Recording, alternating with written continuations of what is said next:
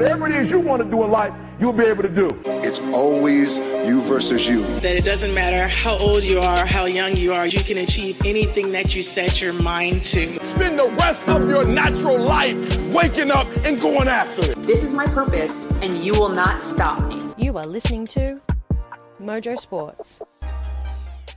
Yeah, hello and welcome to Mojo Sports, the NFL show, Season 2, Episode 27. My name is Dan Frost, and as always, I'm supported by the best panel in the business. Tonight, we got Alex, we got Riley, no Laura, a couple of troops down, but we're still pumped to talk all things NFL. It's a bit of a crazy time of year, but before we jump into that, let's talk warm-up. And the 1, and the 2, and the 1, 2, 3. Quiet on the set. Bishop wore buttless chaps to the bat mitzvah. Have a great broadcast. You too, darling.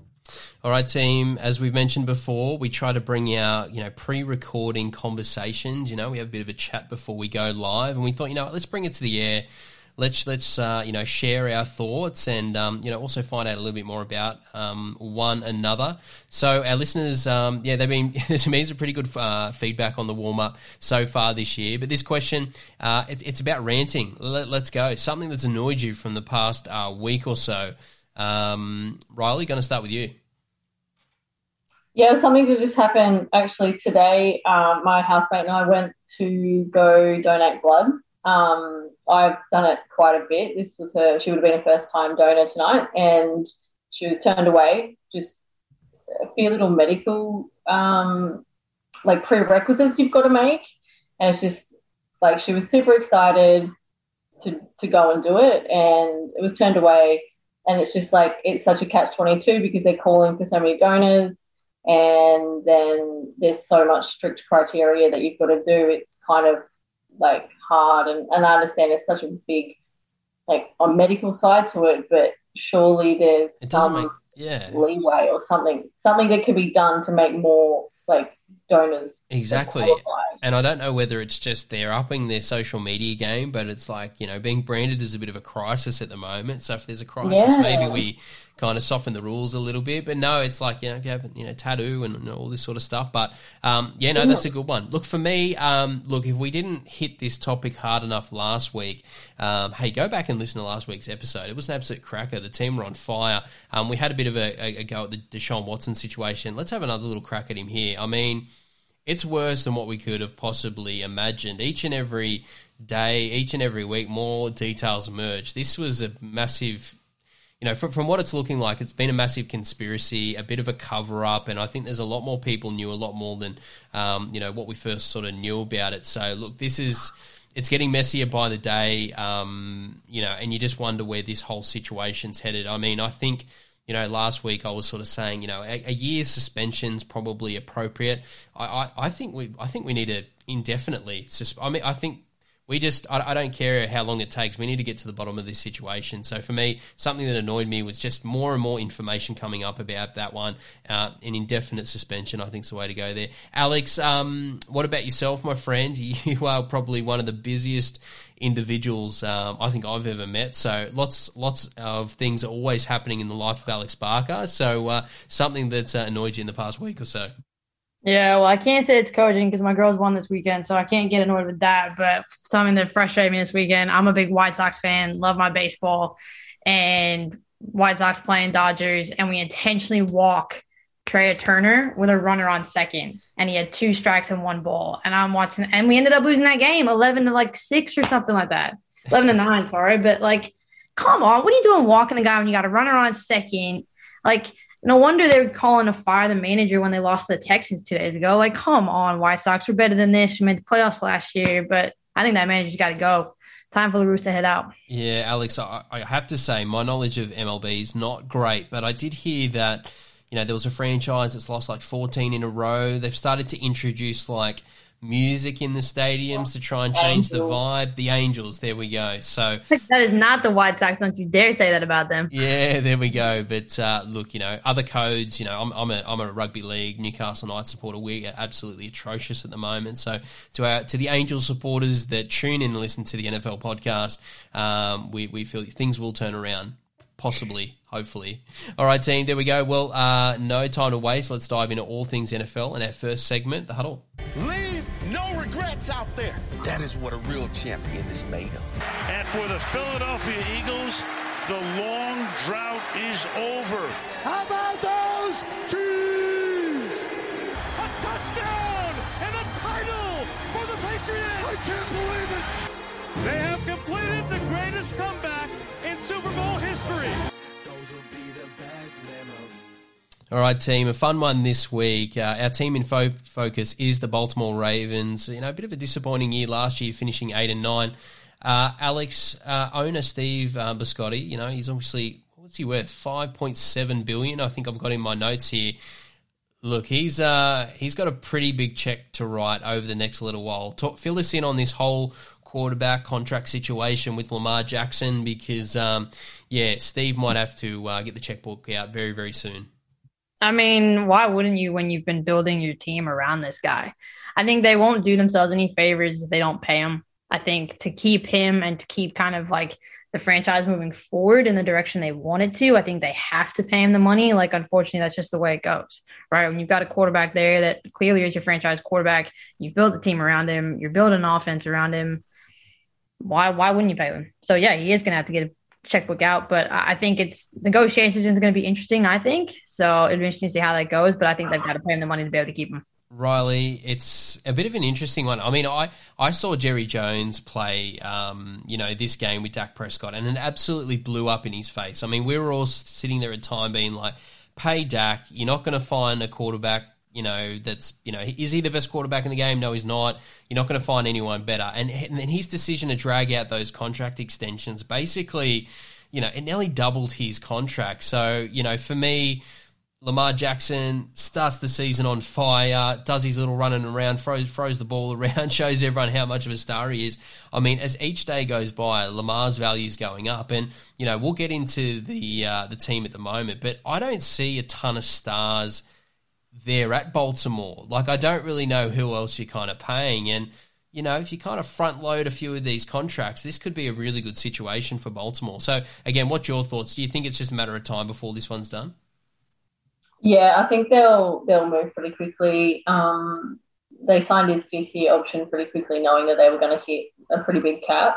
I think they'll give him – it won't be Mahomes-like money, but it'll be I think they'll go longevity. They'll, bank on him remaining healthy, give him a solid, 5-year extension, a truckload of guaranteed money, maybe with incentives, considering he is such a runner, and obviously they have to protect themselves. If you're going to put that much money into one player, then you want obviously to have some backup. I mean, Tyler Huntley is good, but as much as I hate Lamar, he's no Lamar.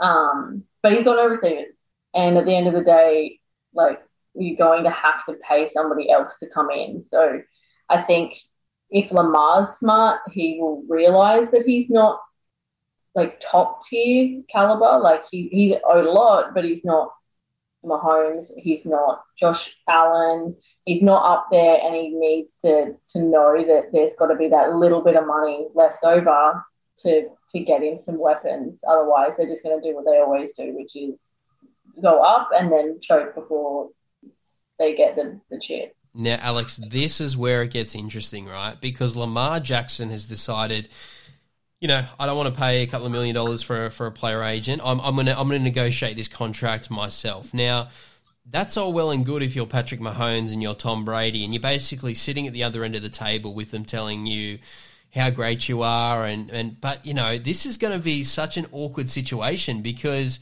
for the Baltimore Ravens, exactly what Riley said, they're going to have to sit him down and say, look, you're not the best thrower of the football. This is kind of what we think. I mean, it's such an awkward situation because, I wonder whether Lamar's really thought that through, that he's going to be sitting in that boardroom getting told all the things that he can't do. And I don't know. I just feel like that's pretty awkward. Yeah, I mean, that's why you have agents and that type so people can actually, tell you the stuff that you don't need to hear. But look, he wants to do himself. Hopefully he's smart enough, as we mentioned, to be able to sit there and go, okay, look, this is what I would like to be paid. This is what I think I deserve to be paid. But I also understand that you need to get players for me to throw the football to. So I think if he's a smart player and if Baltimore is really where he wants to be, then I think that's his best bet. And I wouldn't be surprised if he did that. If he's just in it to kind of get as much money as he can and, he's happy to go somewhere else that'll pay him and whatnot. And, if he doesn't really see the receiving core as a problem per se, then I could see him sitting down and going, hey, I want as much money as you're willing to give me, screw everybody else. But hopefully he's smart enough to sit there at that table and go, look, I understand that due to injury or due to, my lack of being able to kind of throw the ball sometimes that we need to get players around me. So hopefully he's smart enough to be able to do that. Yeah, it's going to be interesting. And look, the other thing is the Deshaun Watson contract has destroyed the market. So, what quarterbacks have kind of secretly done, and I don't know whether they all get together in the off-season. It's like a bit of an underground club. They kind of meet with, big hooded jackets on. They kind of sneak into a club and they have a little secret meeting. But there's a little bit of a quarterback code where when you come up for your quarterback, you don't take anything less than the next quarterback. And if they continue to do that, the market just becomes bigger and bigger and bigger and bigger. And it's kind of like the Kirk Cousins effect where it's not that you are the best player, it's just that your contract is up. So if your contract is up, you want the most. So, with that sort of old school sort of thought process, that Deshaun Watson contract's crazy. Anyway, it's going to be really interesting to see what Lamar goes for when it comes to there. Alex, a few weeks ago, I think we kind of reflected on, which teams had the best draft. And from memory, I think you went Baltimore, and then I picked someone else, and then I realized that yours better at this than I am, and I quickly backflipped and said the Ravens as well. Alex, the reason for that is it was unbelievable. I mean, anyway, I'll let you talk about some of the players that they did draft, but there's arguments that their two picks could have been the two best players in the draft. I don't think I've ever seen it before. Now, they're not the flashy positions, I get that, and they need some help with wide receiver, but talk to me a little bit about Baltimore's draft, because it was unbelievable. Yeah, they did well. I mean, they did very well. I mean, clearly they had a clear picture of what they wanted to do, who they wanted to go after, and I think they excelled in it. In their first round, they picked up Kyle Hamilton from Notre Dame as a safety. I mean, he is, as far as I was concerned, the best safety in the draft, best safety in college football at that time. So they absolutely lucked out with that guy. I think they did well as far as kind of who they end up trading with. They ended up trading with Arizona to get a couple picks, which I thought was actually quite smart. So it shows that they kind of, like when you kind of look at the draft sometimes, you get teams and they go, okay, well, we have to draft somebody. I think Baltimore was very specific in the players that they wanted. They knew who they wanted to go after. So they were happy to kind of release those higher picks, which I think just goes to show that they came in with a solid game plan and a smart game plan. They were clearly going after certain players that were going to bolster their defense, which is what they did for a lot of their draft picks, which I think was smart because their secondary was not great last year. So I think when you look at a team that subtly did very well in the draft and kind of flew under the radar just a little bit without making too much fuss and noise, it was the Baltimore Ravens. Yeah, and Riley, their next pick was Tyler Linderbaum, who was the center from Iowa. And I get it. Jersey sales are not going to go through the roof. You can't do any sort of sexy social media posts around Tyler. But in my opinion, again, he was one of the best players in the draft. This is a 15-year player. He's obviously going to be a big part of what they're trying to do there in terms of protecting Lamar Jackson and building a bit of a combination there. Am I just nerding out when it comes to the NFL, or did you love this pick as well? Tyler picked at 25, so great value there. Yeah, no, I think it was a really good pick. I think they had projected him to actually go at their original pick at 14 to start with. But now also they get him cheaper. But also I think the thought process was if Lamar can't get the ball off, then there's no point having a receiver down there for him to catch it. It's like that catch-22. You've got to have somebody to catch the ball, but if you can't protect the quarterback long enough for him to throw it, then it doesn't matter if you've got, a C-grade receiver down the field or you've got Hopkins or somebody like that. Like, it's not going to matter. So I think they were really smart in picking up Linderbaum. He's smaller than what they're used to, and he apparently is the smallest offensive lineman in the draft or something like that. He's only like 6'2", but his agility and his ability is what I think was what drew the Ravens to him, especially with their option plays with Lamar to run the ball or have that triple option sort of, is it him, the fullback, or the running back going kind of thing? You know, if you've got a quick center who can pull and come around and absolutely blindside like a nose or a DN, then go for it. Like, it's fun to watch in that aspect. So he might be like a boring player, like you say, or, you know, not big in the jersey sales, but when he pancakes a D lineman, the crowd would definitely go up. Yeah, he might get a little bit of love on YouTube, that's for sure. But no, we'll get him some orthopedics to slip into those shoes to kind of bump him up a little bit in terms of his height. But no, look, I agree. Look, you know, if you've got a guy who isn't an elite passer, you've got to try and buy him a little bit more time. So, look, investing in that line, I think, is a pretty good way. Look, again, Alex, not to nerd out too much, we'll move on from the draft very, very soon. But the third pick I loved as well, round 2, pick 45. A top 15 pick, David Ajabo, but tears his Achilles as part of the pro day. Now, each and every year this happens, unfortunately, where there's a top pick, they suffer a really bad injury, but you can redshirt them, kind of like the college system, where you've got that much talent in a particular area that you can just sort of hide him for a year, redshirt him, and then bring him in for the following season. Look, again, this is kind of like really building for the future, but I think picking up David, that's a pretty smart move there for a what was that, a second round pick. Yeah, sure. If you like Michigan players, I can't. Which you know I don't, but I mean, you hate to see him go down with injury. As you said, they can kind of manage him probably the best. Sometimes that works in a rookie's favor. Coming in, they actually get to learn the playbook more. They get to learn the NFL system because it is different to the college level. They get to rehab. They get to be around the team. I mean, we saw that happen to the Bears. I think offensive tackle that they drafted last year, he ended up injuring himself and having to get surgery. So, I mean, we'll see how that plays out this year for them.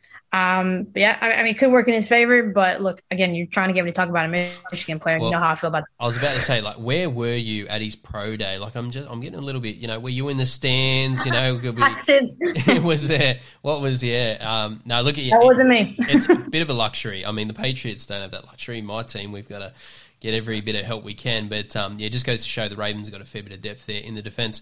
All right, team, let's quickly fly through the depth chart, you know, in terms of roster, in terms of some other things that are catching our eye.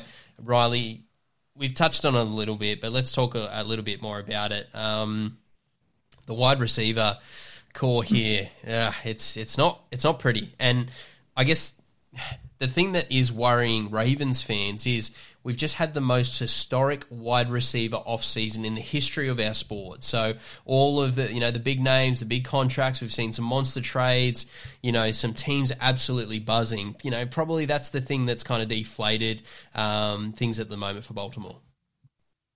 Yeah, look, they don't have the best.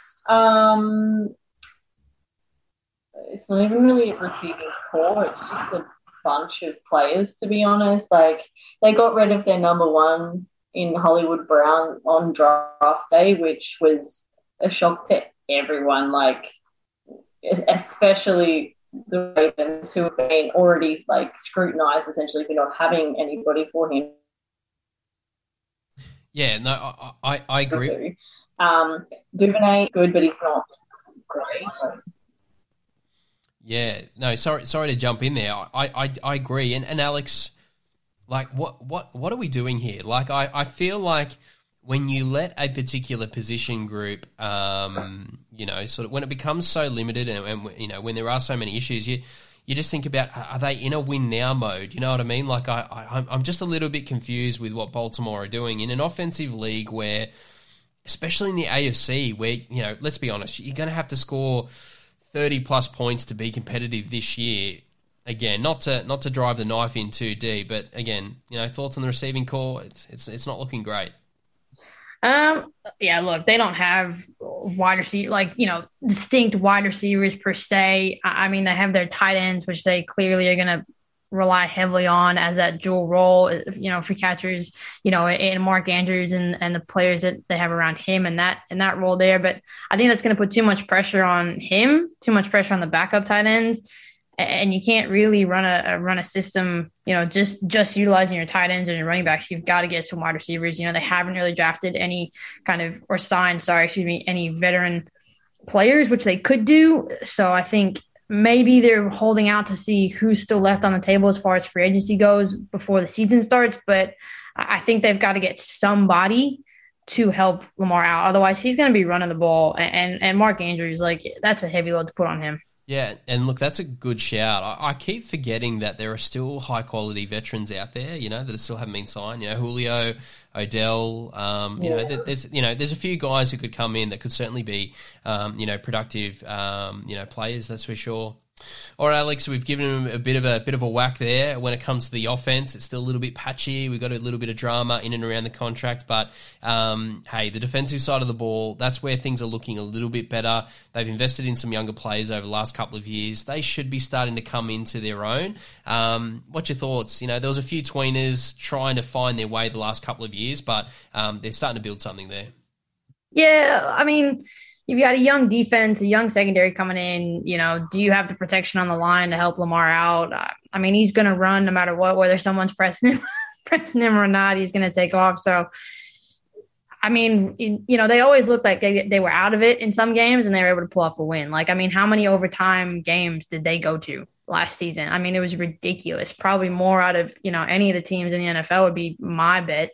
I mean, someone can go back and check that, but I think they're going to be 9-8, 8-9. I think they're going to sit in that middle pack again. I don't think they're going to do anything fabulous. I don't think they're going to have an absolute poor performance just because I think they've got a good coach in Harbaugh there. So, look, I'm going to go 8-9, 9-8. They're able to pull off wins when we don't think they can. So, yeah, no, I love that, and it's a good call out around the closeness of their games, because it gets to the point where it's like, hey, like, I'm not a Ravens fan, so it's exciting for me tuning into their games. You get to see Lamar Jackson run around and all of these dramatic finishes, but it gets to a point where it's like, okay, come on, guys, we need to really step it up in that first and second quarter. The Ravens are really slow starters. They catch fire towards the back end of games, but, that's not sustainable, and it's the reason why they haven't been able to do enough damage over the last couple of years. Riley, so Alex's sort of, again, we sort of finish off this reflecting on their record. Can they do better than the 8 wins from the previous season? What's your thoughts on the Ravens this year? I think they lucked out with their schedule, which I think is going to help them a lot. I'm just having a look, and they've got the Jets, the Pats, the Bills, all in the first 3 weeks. They've got the Steelers, who've got a new quarterback, regardless of which one of them gets the start in Trubisky or Pickett. So they've got a brand new offense essentially being run there too. They've got the Browns, and that is just an absolute shit show waiting to happen. So we don't know what's going to come out of that. So they get, that's 4 games. So it's almost guaranteed at least 3 wins, if not all 4 of them. Jets, they'll probably smoke. They've got the NFC South as well, who have, again, the Saints and the Panthers, who are rebuilding. So I think that could be 2 easy wins. I don't see them going much higher than 10 wins, but I do see them getting probably double digits. Yeah, that's kind of my prediction as well. I'm going to go 10 if they give Lamar his contract. So if they give him his contract, I think we're going to see the best out of Lamar Jackson.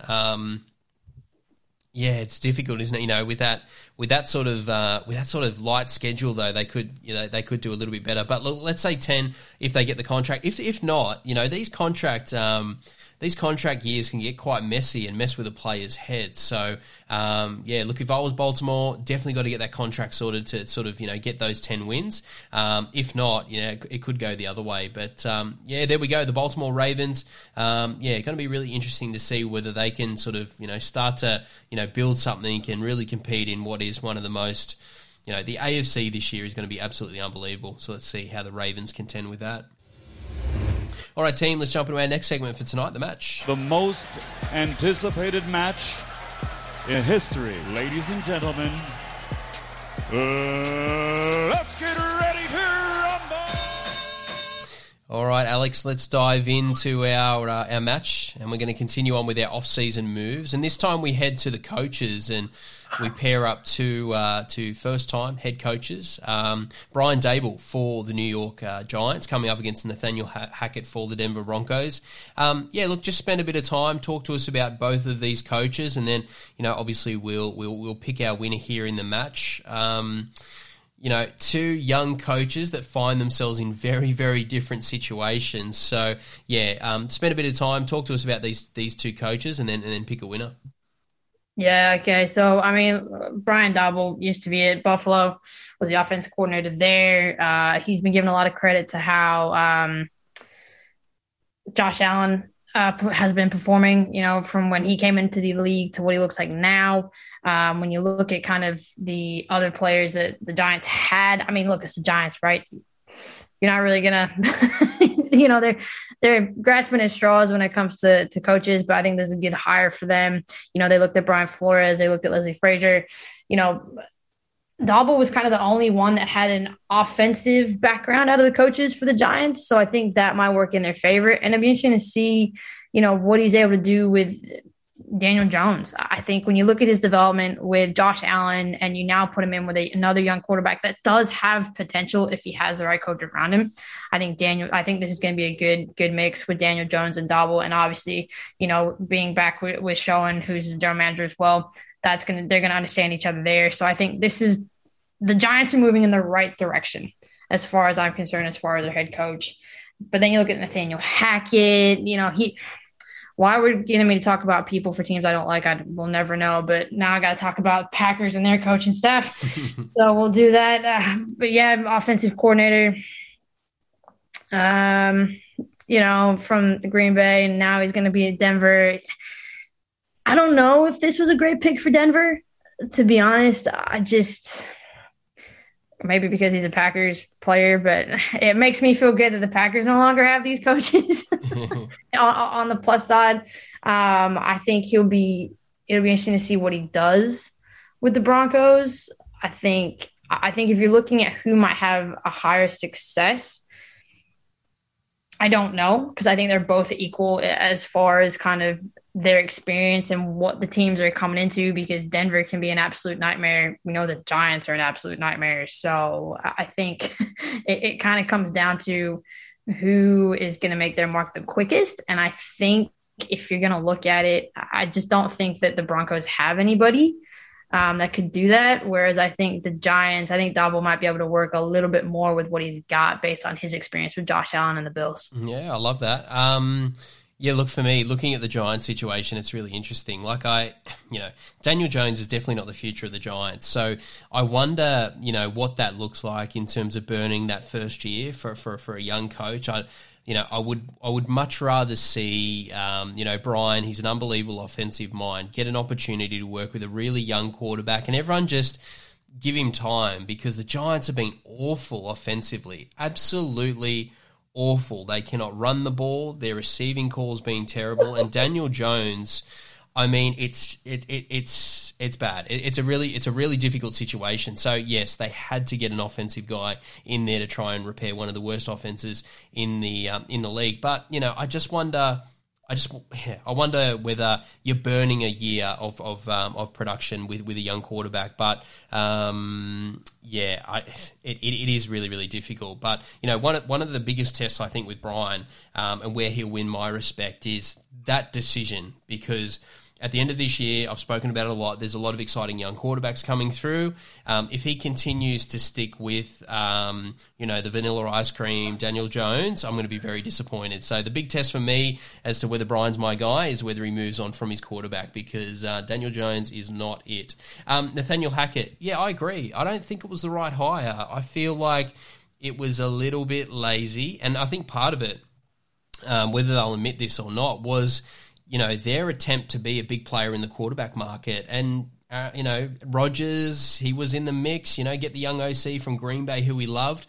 Obviously, it's turned out that Russell Wilson has been the guy. But, yeah, look, I'm not sold on Nathaniel Hackett yet. It's going to be really interesting to see how he goes. Good to see his connection. Russell's not going to know what to do with himself, obviously, coming into a more offensive system. look, I actually think Brian's a better coach, but I think the Broncos are set up to win now. I think the Giants are in for a major rebuild. So, look, I'm going to go Hackett at the moment. But, yeah, I definitely see where you're coming from when it comes to Brian Daboll. Riley, you get the deciding vote. We've got a bit of a split room here. Thoughts on these two? I think it depends in terms of, like, production. I think Daboll's got the biggest, like, room for improvement. He's got no pressure. Everyone knows that New York is in rebuilding phase. Like, he can come in, he can do whatever he wants. I think he's got a free pass this year. Like I said, he can literally make Daniel Jones do whatever he wants and just see what the kid's got. And then if he doesn't like him, then yes, he's got the opportunity to then go, right, this draft, this is my guy, this is who I want to focus on. Whereas at the Broncos, they're set up for success now pretty much. They've literally put all their eggs into their Wilson basket and they have said, this is it, we're making a run. You know, they wouldn't have traded for Wilson if they didn't think that. So I think that, depending on how you're looking at it, I think Broncos are going to have a more successful year this year. So I guess in that sense, they'll get the win. But I think in terms of success over the, like, maybe career-wise, Daboll's going to actually have the better resume at the end of this because I think he will turn the Giants around.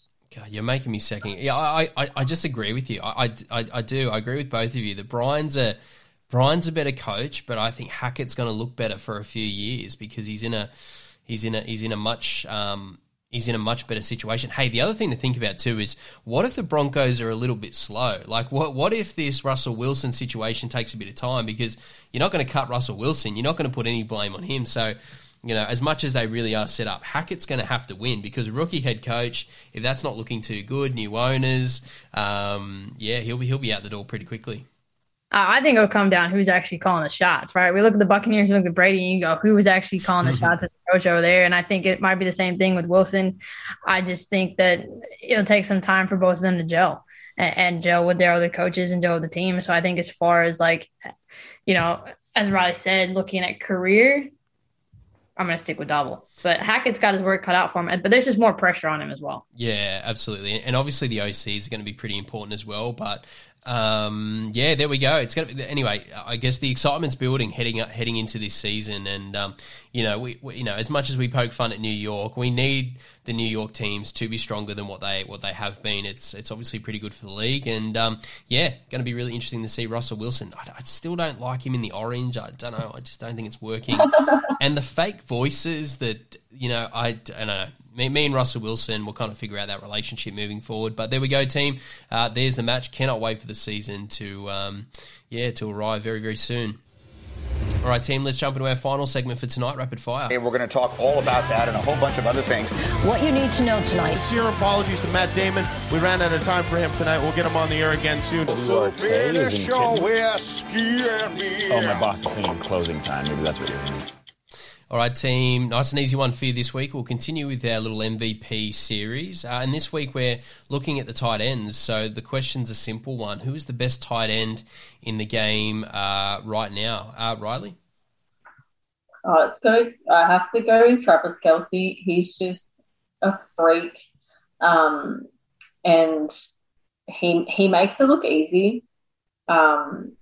He deserves to be on wide receiver money. Like, I remember when Jimmy Graham was whinging a few years back when he was at the Saints and how he was lining up in the receiver position. I think it was like 60 or 70% of the time. But he was only getting paid like a quarter of what receivers were. And there was all this like arguments and stuff like that. But Travis Kelce's literally created his own kind of species of tight end. He's just this hybrid big body that will just, he goes up and gets the ball. He also breaks tackles. He gets yak. Like, he's just fun to watch, and he's got the swagger to bring with it. Like, he's fun before, after he catches the ball. And obviously playing with Mahomes, like they pull out the most random plays ever. The shovel passes, he runs it. Like it's just you don't know where he's going to line up and whether that dictates if he's actually running the ball or not. Like he's just a fun player. Yeah, absolutely. No, he's and obviously with Tyreek Hill moving on, it's going to be really interesting to see what that does for his targets and his production because, Mahomes, it's definitely, Kelsey's definitely his safety blanket. So it's going to be interesting to see what that looks like. He could have an even more historic season. Look, for me, it seems odd to kind of not talk about Gronkowski, when we talk about tight ends, but I think we can all be honest and say that, obviously he's past his best, but, historically, obviously I've got to throw out Gronk. But look, in terms of the here and now, I'd probably say Waller. George Kittle. We can talk a little bit more about him later, but I just feel like, there's some issues there in San Fran. But no, Waller. Look, he's been really, he's been incredible. And when you look at him as just an absolute specimen, like from an athletics perspective, he's just an unbelievable. Player who's almost unguardable. So, that leads to double teams and that leads to other opportunities. And just thinking about what that offense is going to look like this year with Devontae Adams and Hunter Renfrow, if they can kind of get this whole thing moving with Derek Carr, I think that's going to be pretty special. And just a quick little shout out to little Kyle Pitts again. Everyone had him in a gold jacket when he was drafted. So, okay, let's see. Obviously there was huge pressure and praise put on him, but he finds himself in a really difficult situation. Marcus Mariota, and Ritter as well. So yeah, it's going to be interesting to keep an eye on Kyle Pitts. But yeah, Waller for me. Alex, you get the final say on this, tight ends. I know it's a bit of a favourite position of yours. Who's the best in the game right now? Best in the game, just because I think you look at the franchises in, I think because he is that standout, I would say TJ Hawkinson is quite a good tight end. I think he's a consistent player. He consistently catches the ball. He is like the main man for the Lions because, they've got to have somebody. They are the Detroit Lions, so got to have someone who can catch you the ball and potentially get you a touchdown. But I think when you're looking – like when it looks like the Lions are like just out of ideas and they're not going to make it, he just happens to be part of that big play, and hopefully he just stays injury free this year. Cause I think that's a big thing that's kind of plagued him is injuries. And I think if he can stay injury free and stay healthy, he has so much potential to be a standout tight end, but I think he's just kind of teetering on that. But I think because he's in the system that he is, he's going to get a lot more looks and catches. Yeah, no, I love that. And, get him into a decent system. And, imagine what he's like. And all the fantasy heads are nodding along at home as well because if anyone's played fantasy football, TJ Hawkinson, always undervalued. So there you go. There's a little red hot tip here from Mojo Sports. All right, team, that's all the time we have this week. Just want to thank my amazing panel, always bringing the heat as we talk all things NFL. To our listeners, we really do appreciate your support. Continue to download the podcast, share with family and friends. Hey, even enemies, just tell everyone about Mojo Sports. We really do appreciate your support. Once again, thank you for choosing Mojo, and until next time, we'll catch you then.